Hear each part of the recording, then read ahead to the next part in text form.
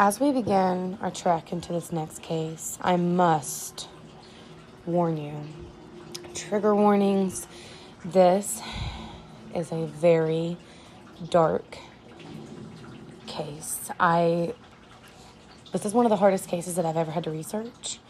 And I just want you to know explicit content, 100% trigger warning. Just know what you were listening to before this gets started. Hi, I'm Katrina. And I'm Sydney. And this is Murder Obsessed. So today, our case deals with the female serial killer, Aileen Wuornos. Yeah, female serial killers they interest me. They really do. Not in a good way, but I don't know what it is.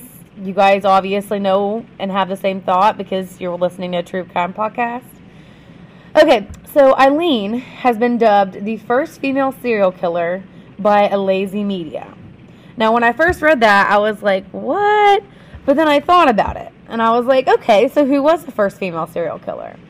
So Google told me that Lavinia Fisher was the United States' first female serial killer, born in 1793 and died in 1820.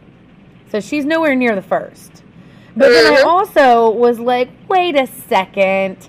Everyone knows about Elizabeth Bathory. Okay, she was a blood countess. All right, she's the one that would bathe in the blood of young virgin females and to keep herself young and beautiful. I wonder if that works. I don't know, because if so, But I will say, I did read a piece about Elizabeth Bathory, and my goodness, that woman was evil. Whew. And I definitely need to look up Lavinia and do a little bit on her. So Aileen was nowhere near the first female serial killer. But of course, there's not a lot of female ones, so this does stand out. But anyway, Aileen was born on the rarest of days, February 29th, in 1956. Her parents... no kids on February 29th. Yeah, that's weird. Her parents were married when her mother was just 15 years old, and about less than 2 years into the marriage, her father, whose name was Leo Dale Pittman, left his wife, who was then pregnant with Aileen. Okay, so this abandonment actually turned out to be really good for both her brother and herself, as her father was later convicted of child molestation and was diagnosed as a paranoid schizophrenic. He spent most of his most of his remaining years in mental hospitals, and in 1969 hung himself in his prison cell, never having met his daughter. So yeah. Not to be crass, but it kind of sounds like they dodged a bullet. Yeah, exactly. So,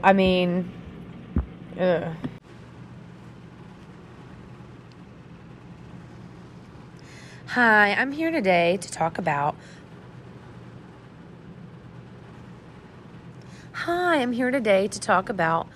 Pioneer Boutique. It's located at 106 Front Street, Marietta, Ohio. And it is a retail gift shop. But they also offer alterations, painting classes, and custom orders.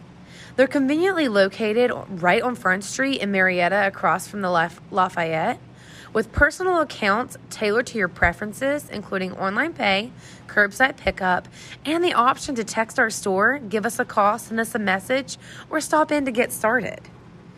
I am super excited about this because they are actually sponsoring Murder Obsessed.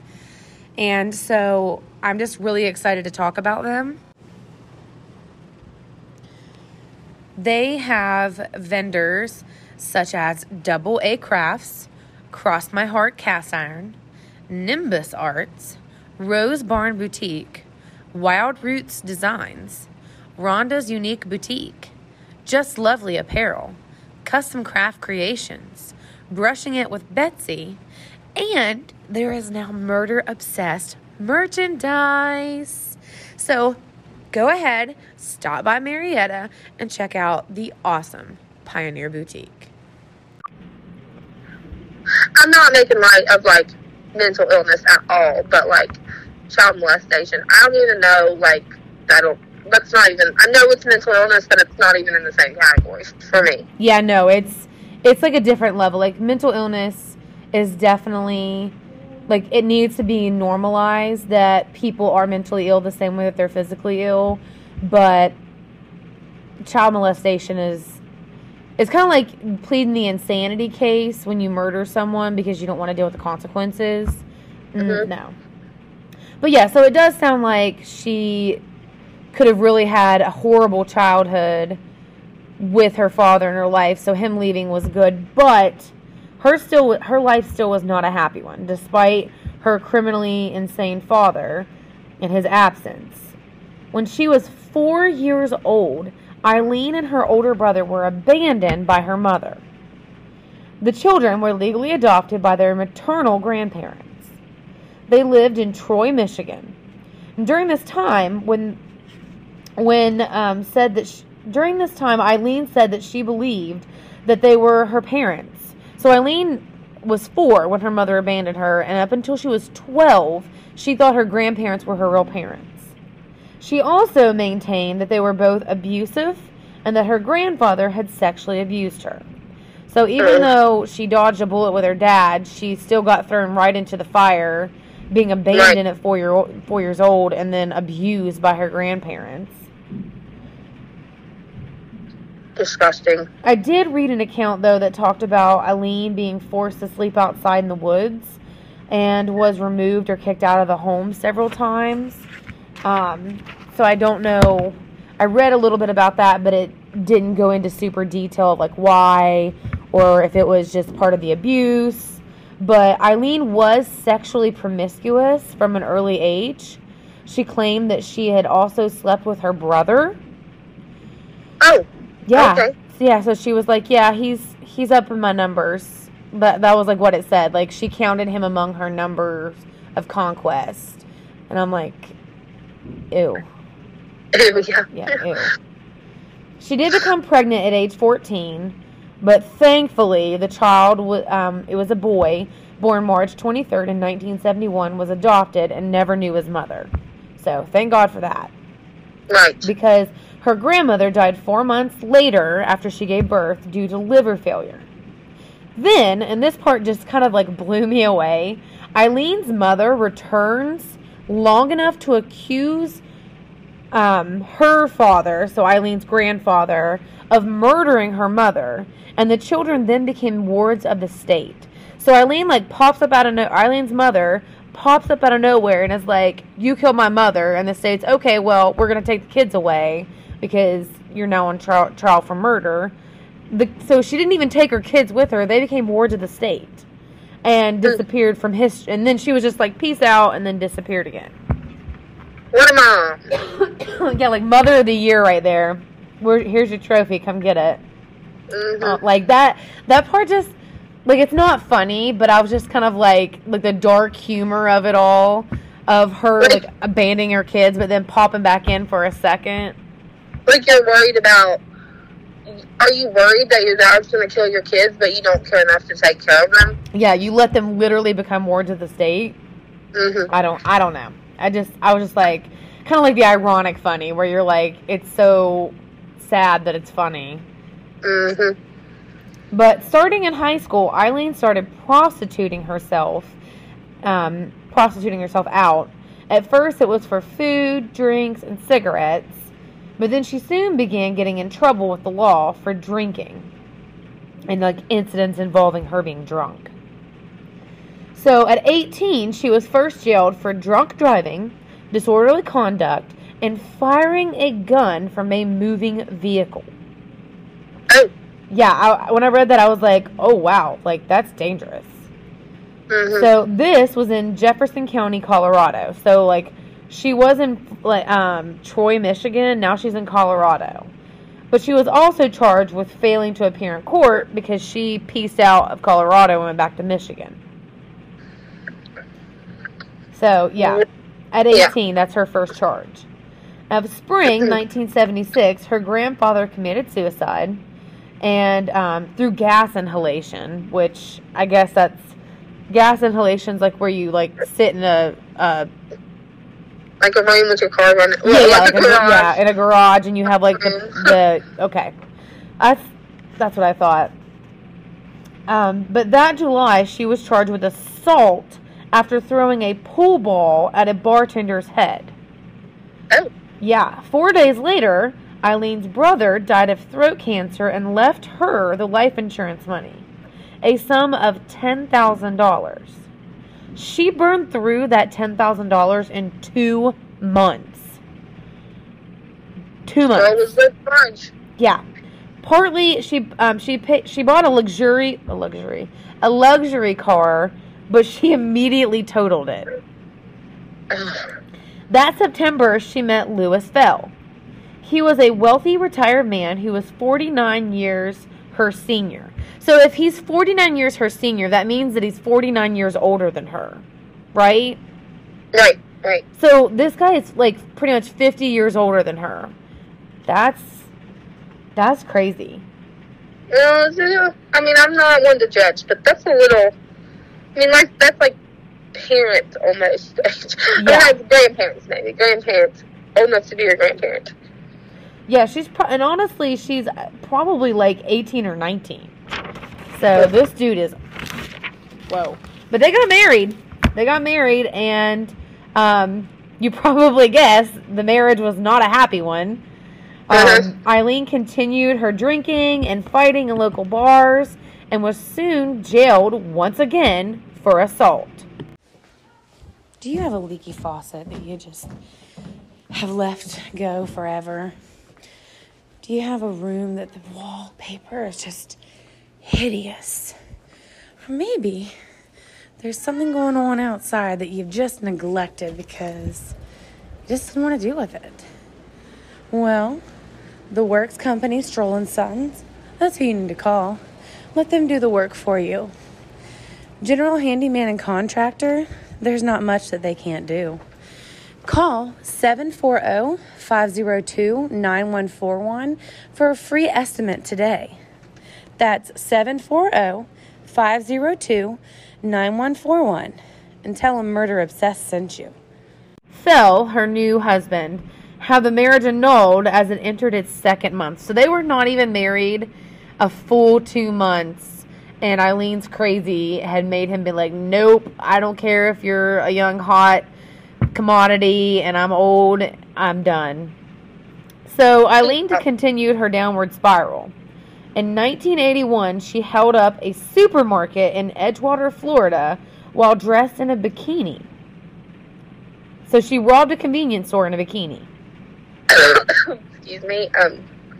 Okay, but like, okay.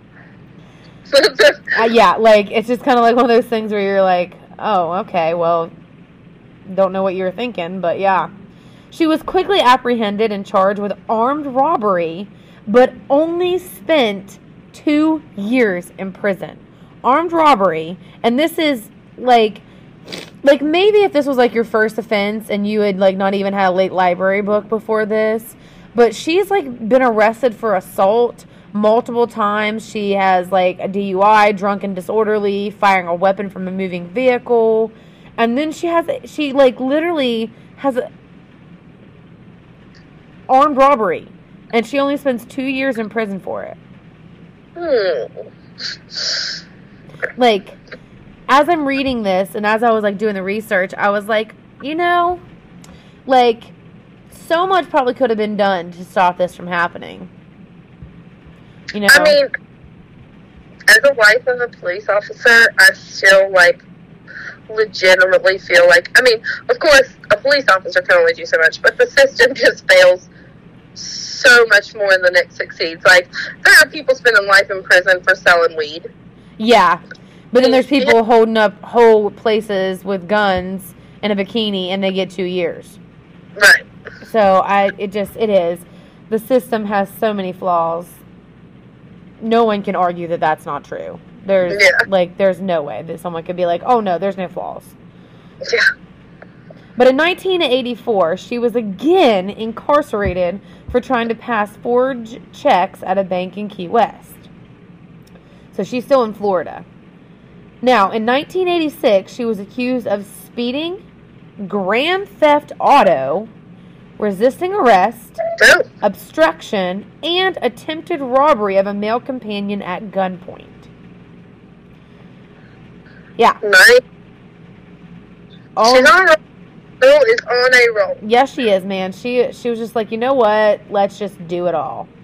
If it is against the law, I'm gonna do it because I'm not gonna get in a lot of trouble. So whatever. Right. She obviously wasn't in prison or on probation because.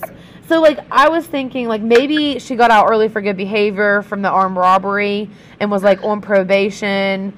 But obviously, if she did all this and did not immediately go back to prison to serve a full term, she couldn't have been on probation. Right. Because that summer, she met 24-year-old Ty Moore, who, okay, so I read in the Killer Book of True Crime that she was described as obese and gap-toothed. So I want to make sure that that does not come back on me. That is not my description. That is what I read in the Killer Book of True Crime. That she was an obese, gap-toothed lesbian. So Eileen and Ty became lovers. Eileen convinced Ty to quit her job as a hotel maid and allow Eileen to support them both on her prostitution income.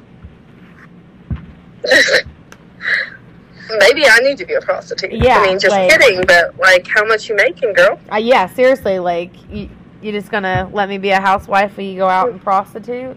Right.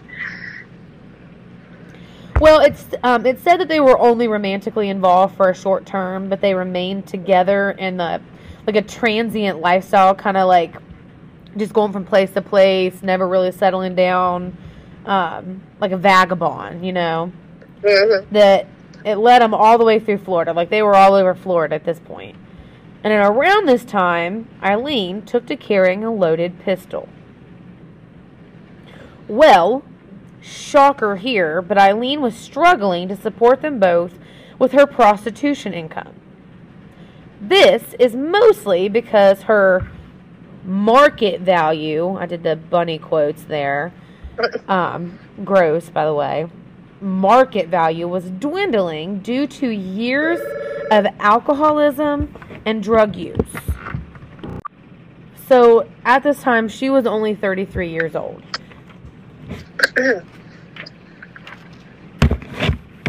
I mean, truthfully, if you think about it, alcohol and drug abuse does age you prematurely, you know? Oh, yeah. Oh, yeah, for sure. But that December, she committed her first murder. The victim was 51-year-old Richard Mallory. He was the owner of a Clearwater electronics repair shop. He was described as secretive, but known to have gone on bouts of drinking and sex. Okay? Mm-hmm. Yeah, he sounds like a stand-up guy. Mm-hmm. He picked up Eileen and drove into the woods outside of Daytona Beach. Once there, they shared some vodka, and then she decided to shoot him 4 times, stole the contents of his wallet, and left him there.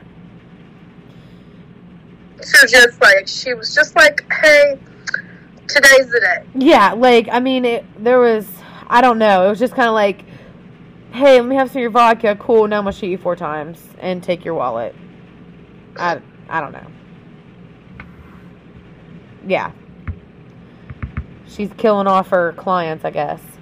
So, while hitchhiking in May of 1990, she was picked up by 43-year-old David Spears, who was a heavy equipment operator. She shot him 6 times, stole his truck, but then later abandoned it. Which you'll find as we go through this, that was kind of like her MO. She would be picked up, go somewhere kind of remote, kill the guy, and then like run off with this vehicle and abandon it somewhere else. On June 6th, she flagged down her next victim, 40-year-old Charles Kirkskadon. It's a last name for sure. Eileen shot him 6 times, stole his gun, his money, and his jewelry. She drove off in his car, and then the next day she dumped it and took off hitchhiking again. So, like, the cops are just like, oh, here's all these, dead dudes. But that's it. Yeah, I don't know. At this time, she's killed 3 people. And they all seem to be relatively near the same place. Right. Because, she's hitchhiking, so she can't be getting very far, because she's killing everybody she's getting picked up by. But then soon, she found her next victim, Peter Sims, a 65-year-old retired merchant seaman. He was on his way to visit relatives in Arkansas, and he was a man devoted to his work in Christian outreach. He was traveling with a stack of Bibles. Eileen must not have cared because she murdered him just the same. She dumped his body, which has never been recovered, and this time kept his car. So, the other guys that picked her up were all, soliciting a prostitute. They were all picking her up to, go bump uglies.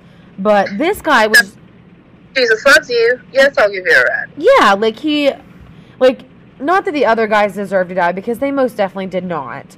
But, this one hurt worse, because it was he was just trying to be nice. He was just trying to help you, spread the love of God. And she's just I don't care, I'm going to kill you anyway. I don't know. But she kept the car this time. So, the stick. Yeah. The stick. This was a reckless decision. And I don't know why she, maybe she was tired of hitchhiking, and that's why she kept it this time. But she didn't dump it like she dumped the other one. So, but this is what happened. So on July 4th, while driving with Ty outside of Orange Springs, Eileen wrecked Sims' car. Now, this is the part that got me. It was a single car accident. So it wasn't like she slammed into somebody else or caused a multiple car pileup. She literally just wrecked her car. Her car was the only one involved in the accident. But her and Ty made a spectacle to the witness, because there was a witness that watched them wreck. They made such a scene. They were begging and pleading and swearing at this person to not call the cops, that the witness is yep, here's some red flags. Red flags, red flags. You don't have a wreck and then swear at a witness to not call the cops. Unless you've got something to hide. I don't get that. Why not? Oh, we're fine. We called a tow. We're not going to go to the hospital. Thank you for stopping. We're good. But, instead of cussing this person and making a scene to cause them to have doubt or what? Yeah, that's me. I'm you made it so much more obvious. Don't be suspicious. Don't be suspicious. They were super suspicious. Yes. But they decided to abandon the car, but because they had made such a scene, there was now descriptions of Eileen and Ty sent out nationwide. Eileen did not let that stop her. She's I want to kill everybody, so I'm going to kill everybody. She killed 3 more men. The last one on November 19th, 1990. Days later, newspapers across Florida ran a story about the killings, along with sketches of both Eileen and Ty, which they were quickly identified. Ty Moore must have realized that the shitstorm was about to hit, because while Eileen was out buying alcohol, Ty just left. She just left her, and she was nope. Yeah. So she pieced out of that whole situation, even though she never committed any murders. I think it was pretty obvious that she knew what Eileen was doing, and right. So that in itself is illegal. Yeah. on January 6, 1991, Eileen was arrested and charged with an old weapons violation. So that's how they got a hold of her, was she had some old weapons violation, and so that's how they were able to arrest her. Moore was tracked down to her sister's home, clear in Pittston, PA. Like, she was clear up in Pennsylvania, and they found her. And this is from, like, Florida. So, Ty later would assist police. She allowed them to record jailhouse phone conversations between herself and Eileen. Do you have to have, like, permission to record in a jail? I don't know. I mean, because they're, like, state, they're state attorneys. Like, so if, like, I assume if you went to jail and you were trying to get info on someone, then you would have to grant them some kind of immunity. So I guess they would have to be aware. I have no clue, though. And then I didn't even think about that, because there is confidential, like, conversations between the lawyers and the convicts, so that makes sense. Right. And I guess because you're innocent until proven guilty, that they couldn't treat you that way. I don't know. But Ty did let them do that. Ty let them, and they were used in the trial, like during the trial, against Eileen. But apparently Eileen really loved Ty because she was afraid that Ty would be implicated in the murders. So she confessed, only to add in that they were all self-defense, saying that her victims had either raped her or attempted to rape her. But she was a prostitute. Yeah. I mean, like, that just doesn't seem like... I'm sure prostitutes are raped. I understand what you're trying to say. Like, you got in the vehicle with them... to have sex. To be solicited to have sex, but then you're saying that every single time you changed your mind and they raped you? Or they tried to rape you? Like... how did you expect to make any money? Yeah. I mean, I understand that. Like, you're not saying that prostitutes cannot be raped, because that's not it. But it's saying, right. What was your goal when you got in the vehicle with them? Yeah. So yeah, I understand what you're saying. So it's kind of it is kind of like, well, what were you doing? Because, I mean, what was your goal getting in that vehicle?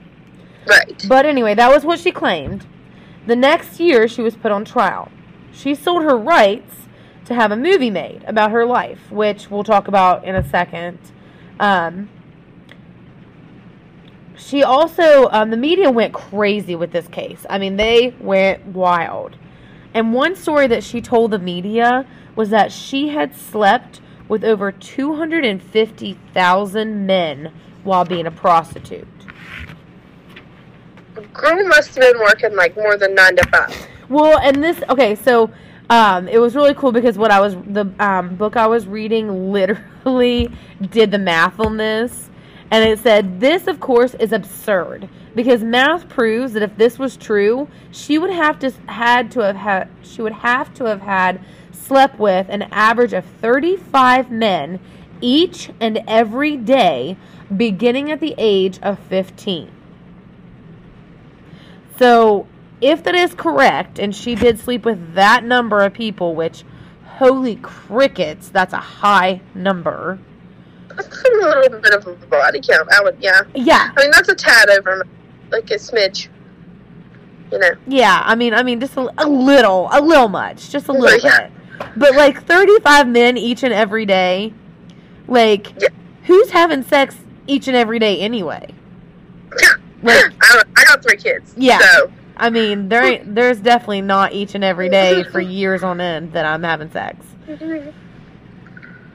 But yeah, but despite how completely improbable this was, the media posted it. They passed it along to a hungry audience without fact checking, math checking. Like, just was like, here you guys go, look at this. Look how many men she slept with. Right. Okay, so she, like, she wasn't put on trial for all the men at one time. She was put on trial for Mallory, her first murder, the guy, Richard Mallory. And for some reason, the defense, now this is one thing that is worth mentioning that I've read. The defense did not reveal the fact that Mallory had previously served a decade-long prison sentence for sexual assault. Yeah. So, and I don't know why. I was like looking into that, and I was like, well, why didn't they? Because that would totally back her account of he tried to rape me.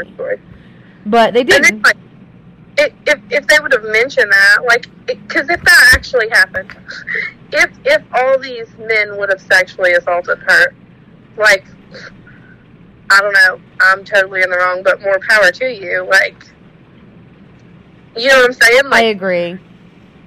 There's got to be some kind of, I don't know, repercussion. Yeah, you know, like, that could have got her at least out of that one. Yeah. But she was found guilty of first-degree murder. And when the jury read the guilty verdict, she stood up and screamed at the jury, "I'm innocent! I was raped! I hope you get raped, you scumbags of America." Oh, wow. Yeah. But she was found guilty of 6 murders, although she had confessed to her 7th murder, the Sims murder, the traveling Christian. They could not charge her because they could not find a body. Each time that she was found guilty, she had similar outbursts at the jury when they announced her guilty verdict. On October 9th, 2002, she was executed by lethal injection at Florida State Prison. She became the 10th woman to be put to death in the United States since it had been reintroduced. In her final interview, she said that she expected to be taken away by angels in a spaceship. No. Yep. But apparently, lots of movies and shows have been inspired by Aileen Wuornos and her story. British documentarian Nick Broomfield created 2 works, Aileen Wuornos, The Selling of a Serial Killer, and Aileen Wuornos, Life and Death of a Serial Killer. The first one was 1993, the second was 2003. So a year after she was put to death. Actress Charlize Theron underwent a major physical and emotional transformation to portray Wuornos in 2003's Monster.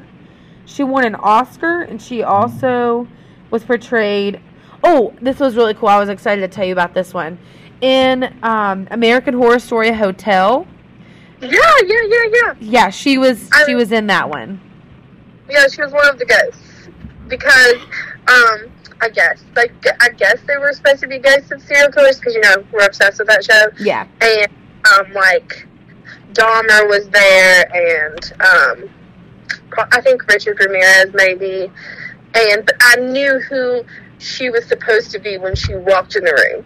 And she's played by that Lily Rabe plays her. Oh, you know, yeah. the pretty, like, I guess that's how you say it. And so, like, they really made her up, you know, to look more masculine, and it was pretty cool. Yeah. I was like, ooh, that's super cool. I wonder if Sid knew that. Which I've never seen the movie Monster. I haven't either. My mom, when it came out, my mom was like, "You're not allowed to watch that." Yeah, because 2003, we were... 13? I was 13. Yeah, I was 12, so... Yeah.